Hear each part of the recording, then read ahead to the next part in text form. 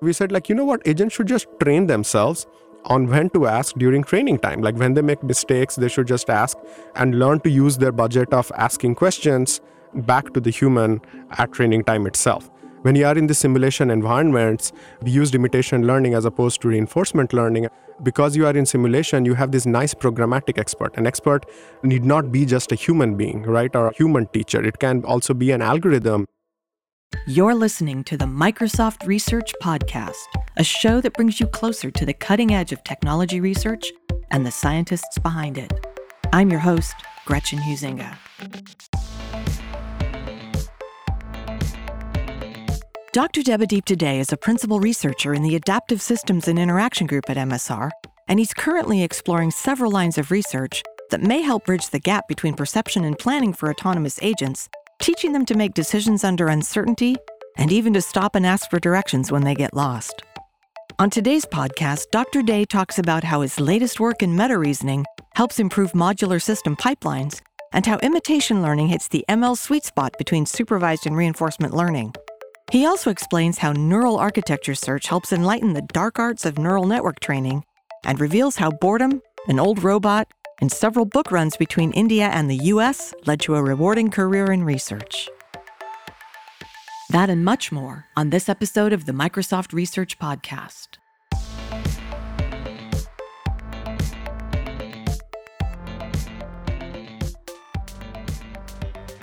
Debadeep Dey, welcome to the podcast. Thank you. It's really great to have you here. I talked to one of your colleagues early on because I loved your name. You have one of the most lyrical names on the planet, I think. Thank you. And he said, we call him 3D. That's right. Yeah. And then you got your PhD and they said, now we have to call him 4D. That's right. Oh, yes. So the joke amongst my friends is like, well, I became a dad, so that's 5D. But they're like, well, we'll have to wait until you become like 20, 30 years. If you became the director of some institute, that will be your 6th D and whatnot. Whereas like the Ds are getting harder to accumulate. Right. And it's also like the phones, 3G, 4G, 5G. Exactly. When does it end?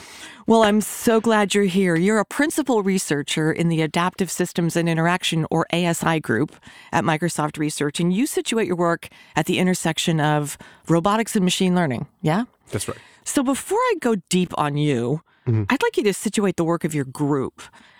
What's the big goal of the Adaptive Systems team, and what do you hope to accomplish as a group or collectively?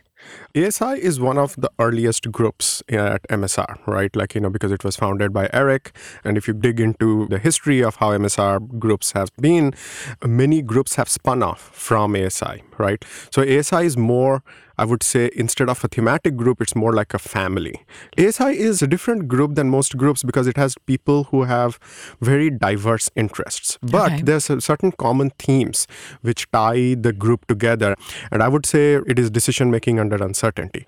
There's people doing work on interpretability for machine learning. There's people doing work on human-robot interaction, social robotics. There's people doing work in reinforcement learning, planning, decision-making under uncertainty. But all of these things have in common is like you have to do decision-making under bounded constraints. What do we know? How do we get agents to be adaptive? How do we endow agents, be it robots or virtual agents, with the ability to know what they don't know and act how we would expect intelligent beings to act? All right, well, let's zoom in a little bit and talk about you and what gets you up in the morning. What's your big goal as a scientist? And if I could put a finer point on it, what do you want to be known for at the end of your career? I was thinking about it yesterday, and one of the things I think which leaped out to me is like, I want to be known for fundamental contributions to decision theory. And by that, I don't mean just coming up with new theory, but also principles of how to apply them, principles of how to practice good decision science in the world. Well, let's talk about your work, Debadeep. Our big arena here is machine learning.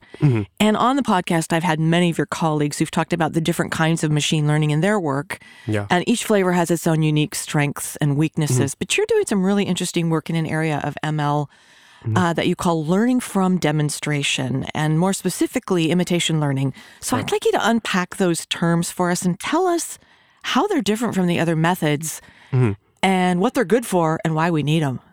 First of all, the big chunk of machine learning that we well understand today is supervised learning, right? You get a data set of labeled data, and then you train some, basically a curve fitting algorithm, right? Like you are fitting a function approximator to such that if you get new data samples, as long as they're under the same distribution that produce the training data, you should be able to predict what their label should be, right? And same holds for even for regression tasks. So supervised learning theory and practice is very well understood. I think the challenge that the world has been focusing or has a renewed focus on in the last 5-10 years has been reinforcement learning, right? And reinforcement learning algorithms try to explore from scratch, right? You are doing learning tabula rasa. You assume that the agent just was born and now has to interact with the world and acquire knowledge.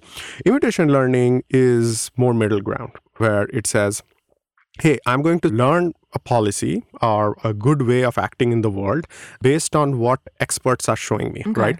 And the reason this is powerful is because you can bootstrap learning. It's assuming more things that you need access to an expert, a teacher. But if the teacher is available and is good, then you can very quickly learn a policy which will do reasonable things because all you need to do is mimic the teacher. So that's the learning from demonstration. The teacher demonstrates to the agent, and then the agent learns from that. And it's somewhere between just having this data poured down from the heavens and knowing nothing. Right? Okay. And mostly in the world, especially in domains like robotics, you don't want your robot to learn from nothing, right? Like, to begin tabula rasa, because now you have this random policy that you will start with, right? Because in the beginning, you're just going to try things at random, right?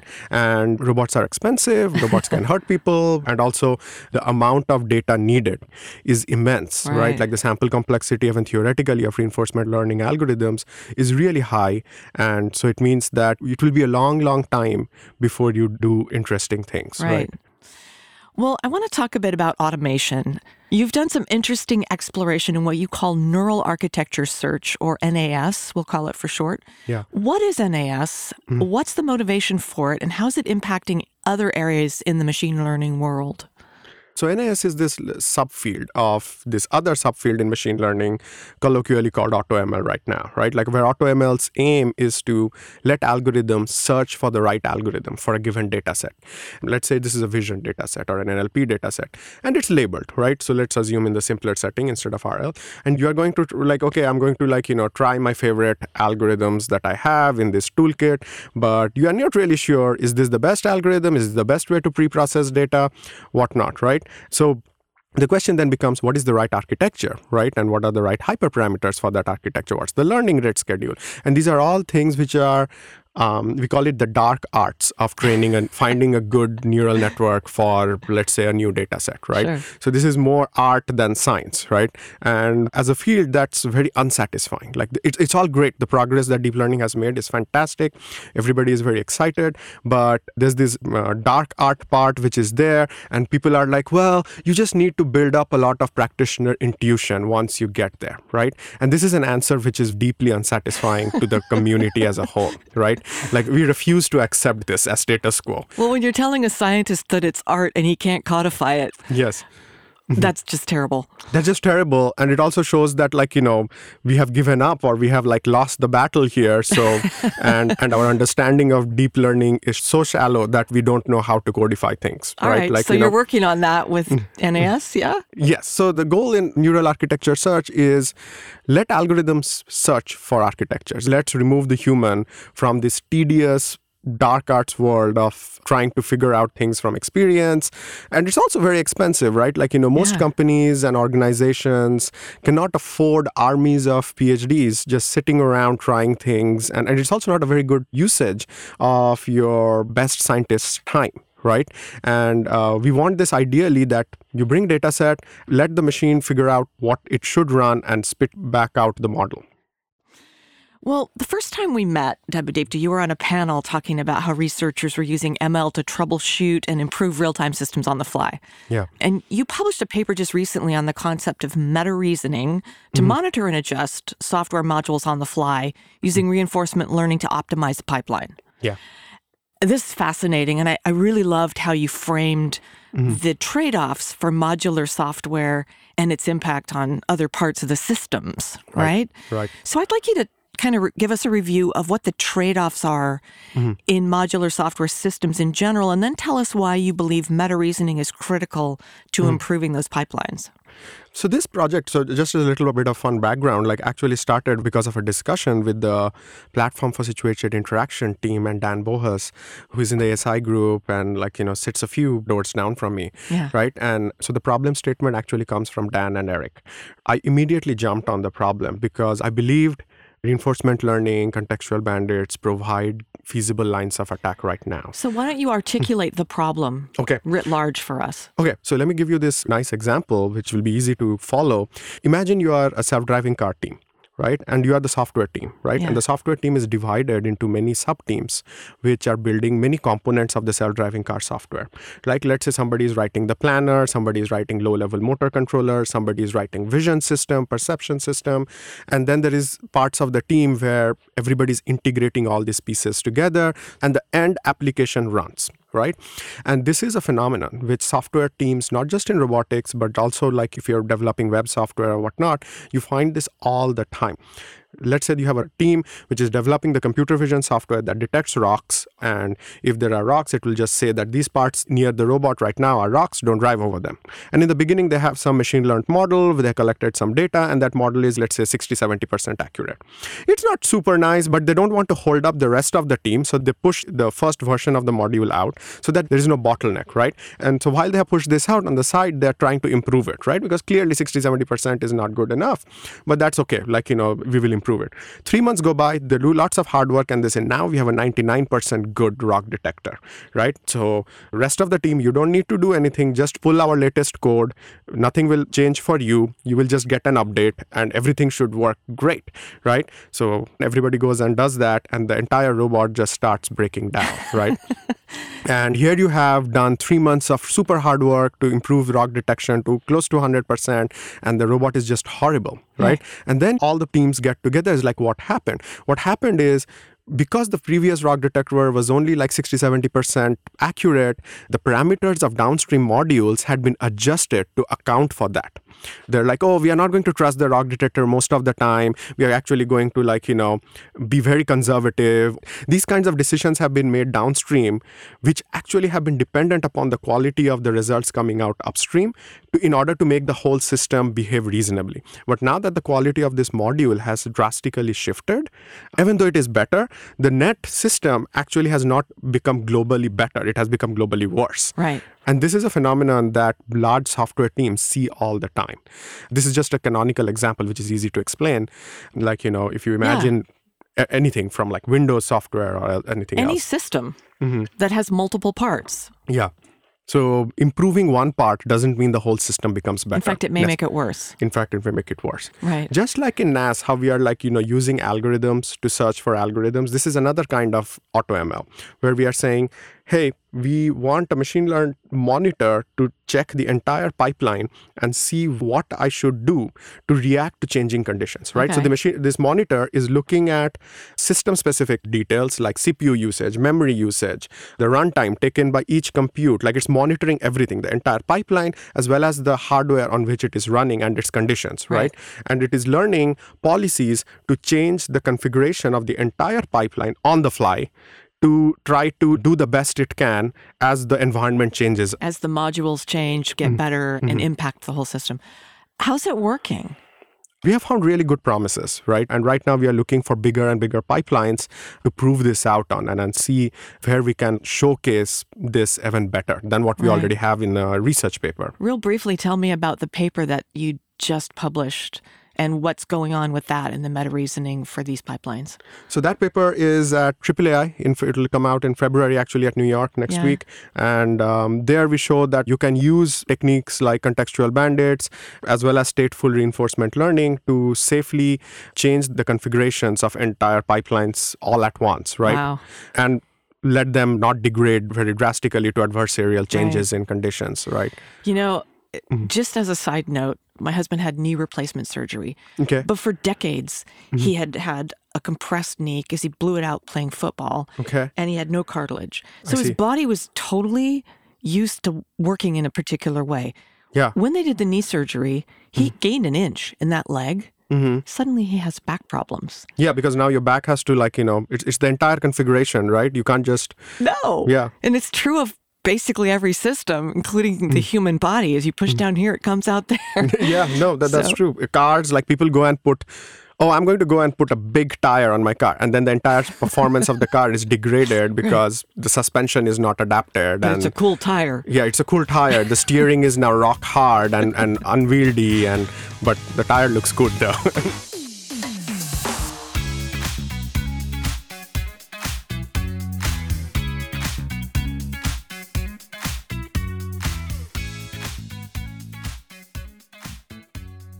Well, let's talk a little more about robots, Debadipta, since that's your roots. Yes. So most of us are familiar with digital assistants like Cortana and Siri and Alexa. And some of us even have physical robots like Roomba to do menial tasks like vacuuming.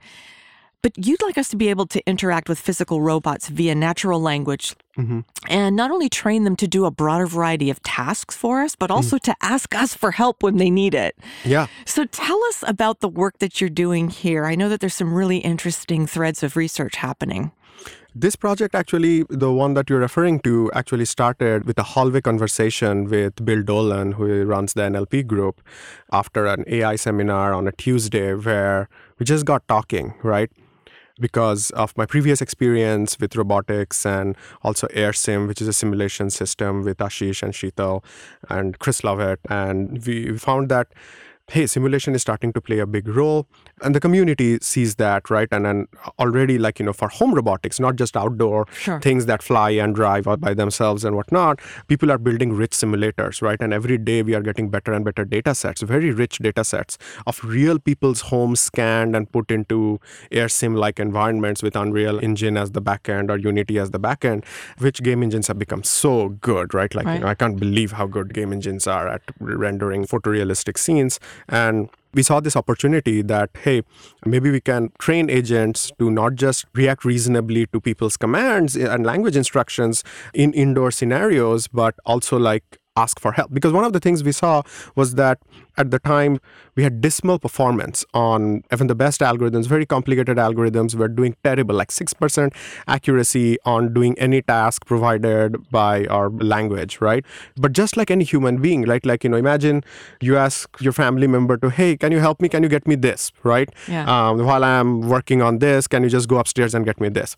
They may not know exactly what you're talking about, or they may go upstairs and be like, I don't know, I don't see it there. Where else should I look? Human beings ask for help. They know when they have an awareness that, hey, we are lost or I'm being inefficient. I should just ask the domain expert. And ask for directions. Exactly. Ask for directions.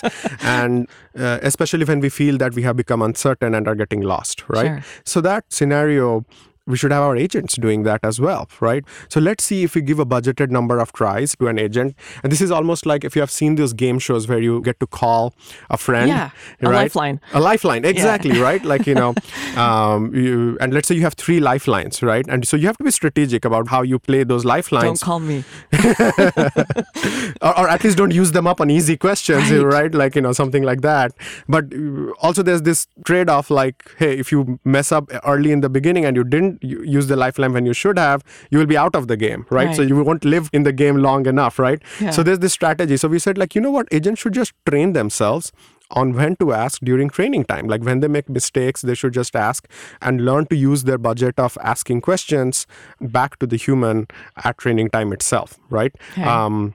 When you are in the simulation environments, we used imitation learning as opposed to reinforcement learning. And we were just talking about imitation before. Right. Because you are in simulation, you have this nice programmatic expert. An expert need not be just a human being, right? Or a human teacher. It can also be an algorithm which has access to lots more information at training time.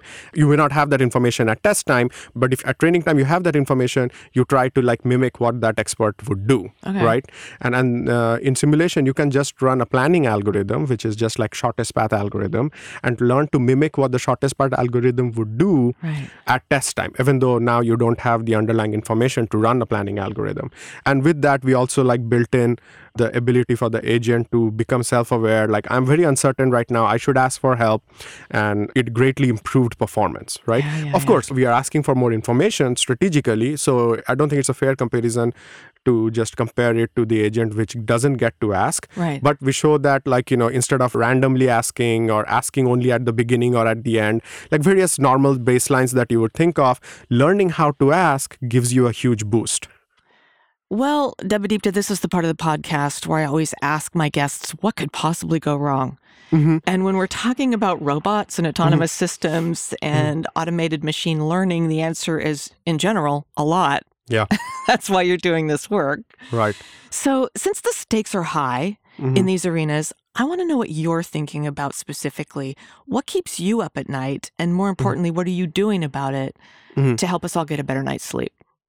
So in robotics, in self-driving cars, drones, even for home robotics, like safety is very critical, right? Like, you are running robots around humans, close to humans, in the open world, and not just in factories, which have cordoned off spaces, right? So robots can be isolated from humans pretty reasonably, but not inside homes and on the road, right? Or in the sky. Or in the sky, absolutely. The good thing is, the regulations bodies are pretty aware of this. And even the community as a whole realizes that you can't just go and field a robot with any not well-tested machine learning algorithms or decision-making running, right? So there's huge research efforts right now on how to do safe reinforcement learning. I'm not personally involved a lot in safe reinforcement learning, but I work closely with, for example, the reinforcement learning group in Redmond, the reinforcement learning group in New York City. And there's huge efforts even within MSR on doing safe reinforcement learning, safe decision-making, safe control. I sleep better knowing that these efforts are going on.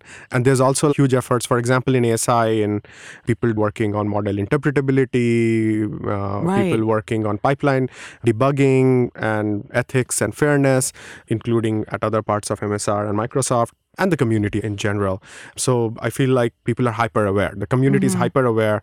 Everybody is also very worried that we will get an AI winter if we overpromise and underdeliver again. So we need to make our contributions be very realistic and not just overhype all the buzzes going around. The things that I'm looking forward to do is, like, for example, like meta reasoning. We were thinking about like how to do safe meta reasoning, right? Just the fact that the system knows that it's not very aware and I should not be taking decisions blindly. These are beginning steps. Without doing that, you won't be able to make decisions which will evade dangerous situations. You first have to know that I'm in a dangerous spot because I'm doing decisions without knowing what I'm doing, right?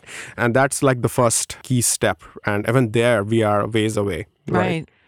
Well, interestingly, you talk about Microsoft and Microsoft research, and I know Brad Smith's book, Tools and Weapons, addresses some of these big questions in that weird space between regulated and unregulated, especially when we're talking about AI and machine learning.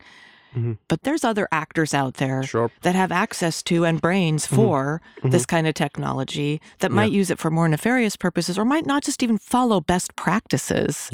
So how is the community thinking about that? You're making these tools that are incredibly powerful. So that is a big debate right now in the research community, because oftentimes what happens is that we want to attract more VC funding. We want to grow bigger. It's land grab. So everybody wants to show that they have better technology and racing to production or deployment. First to deploy. First to deploy, right? And then first to convince others, even if it's not completely ready, means that you maybe get the biggest share of the pie, right? It is indeed very concerning, right? Like even without robotics, right? Even if you have like services, machine learning services and whatnot, right? And what do we do about things which are beyond our control, right? We can write tooling to verify any model which is out there and do interpretability, find where the model has blind spots that we can provide. Right? Personally, what I always want to do is be the anti-hype person. I remember there was this tweet at Current NeurIPS where Lin Xiao, who won the Test of Time Award, which is a very hard award to win for his paper almost 12 years ago, started his talk saying, oh, this is just a minor extension of Nesterov's famous theorem, right? And Subbarao Kambapati tweeted that, hey, in this world where everybody has pretty much invented or is about to invent AGI, so refreshing to see somebody say, oh, this is just a minor extension of... It's an iteration. And most work is that, right? Irrespective of the fancy articles you see or in PopSci magazines, robots are not taking over the world right now. There's lots of problems to be solved, right? All right. Well, I want to know a little more about you, Debadipta, and I bet our listeners do too. So tell us about your journey, mostly professionally, but where did you start? What got a young Debadip today interested in computer science and robotics, and how did you end up here at Microsoft Research? Okay, well, I'll try to keep it short, but the story begins in undergrad in engineering college in New Delhi. The Indian system for getting into engineering school is that there's a very tough all-India entrance exam, and then depending upon the rank you get, you either get in or you don't to good places, right? And that's pretty much it. It's that 4-hour or 6-hour exam, and how you do on it matters. And that is so tough that you prepare a lot for that. And often what happens is after you get to college, the first year is really boring. Okay, because I remember because we knew everything that was already in the curriculum in the first 2 years of college. Yeah, just to get in. So you're like, okay, we have nothing to do. And so I remember the first summer after the first year of college, we were just, a bunch of us friends were just bored. So we were like, we need to do something, man, because we are going out of our mind. And we were like, hey, how about we do robotics? That seems cool. Now, okay, first of all, none of us knew anything about robotics, right? But this is like young people hubris, right? Yeah. Like, you don't know what you don't know. Yeah, like confidence of the young. I guess that's needed at some point. You should not get jaded too early in life. So we were like, okay, we are going to do robotics and we are going to build a robot, and we are going to take part in this competition in the US in 2-3 years time, but we need to just learn everything about robotics, right? And okay, you must understand this is like, internet was there, but the kind of online course material you have now, especially in India, we didn't have anything. There was nobody to teach robotics, and this was a top school, right? And there was like one dusty robot in the basement of some, I think the mechanical engineering department, which had not been used in like 10 years. Nobody even knew where the software was and everything. Like we went and found some old dusty book on robotics. But luckily what happened is, because we were in Delhi, somebody had returned from CMU, Anuj Kapuria, and had started this company called High Tech Robotics. So we kind of got a meeting with him. And we just started doing unpaid internships there, right? We are like, we don't care, we don't know, because he actually knew what robotics was, right? Because he had come in right from CMU and finishing his master's, and he was starting this company. He would sometimes go to the US, and it was so dire that we would like, will you buy this book for us and bring it back from the US, right? Because there's nobody here. We can't even find that book, right? And so I got my like first taste of modern day robotics and research there.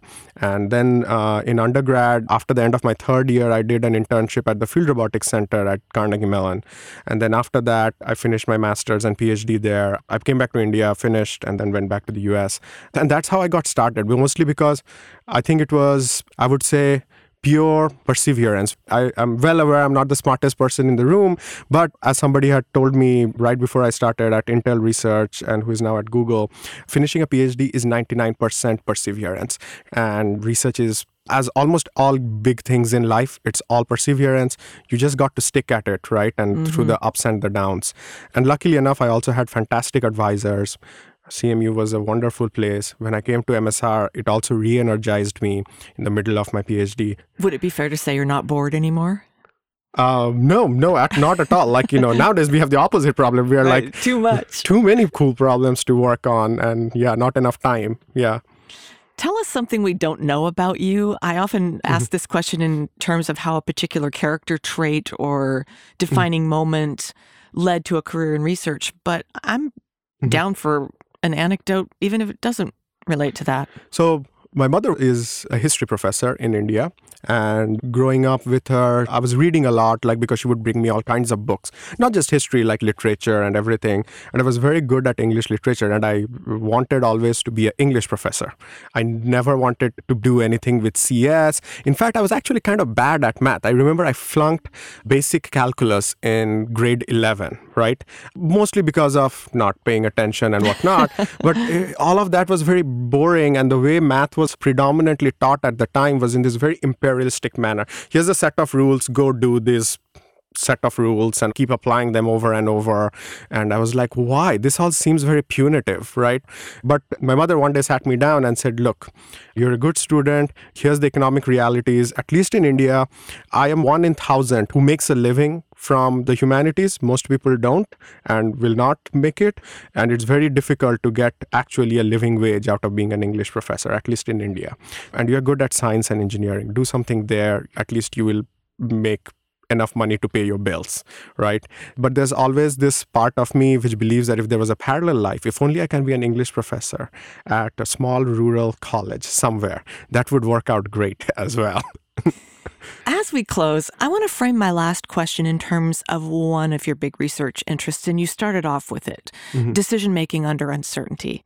Yeah. Many of our listeners are at the beginning of their career decision trees, but absent what we might call big data for life choices, they're trying to make optimal decisions as to their future in high-tech research. So what would you say to them? I'll give you the last word. The one thing I have found, no matter what you choose, be it technology, arts, and this is particularly true for becoming good at what you do, is pay attention to the fundamentals, right? Like I have never seen a great researcher who doesn't have mastery over their fundamentals, right?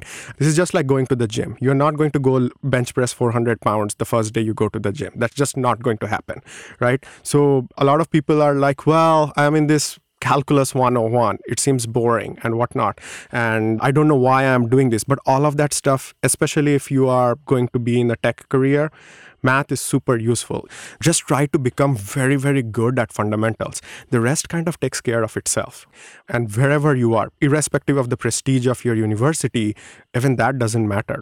One of the principles that we have found true, especially for recruiting purposes, is always pick the candidate who has really strong fundamentals, because it doesn't matter what the rest of the CV says. Really good fundamentals, we will make something good out of that. So if you just focus on that, wherever you are in the world, you will be good. Debadeep today, this has been so much fun. Thanks for coming on the podcast and sharing all these great stories and your great work. Thank you. I had a lot of fun as well.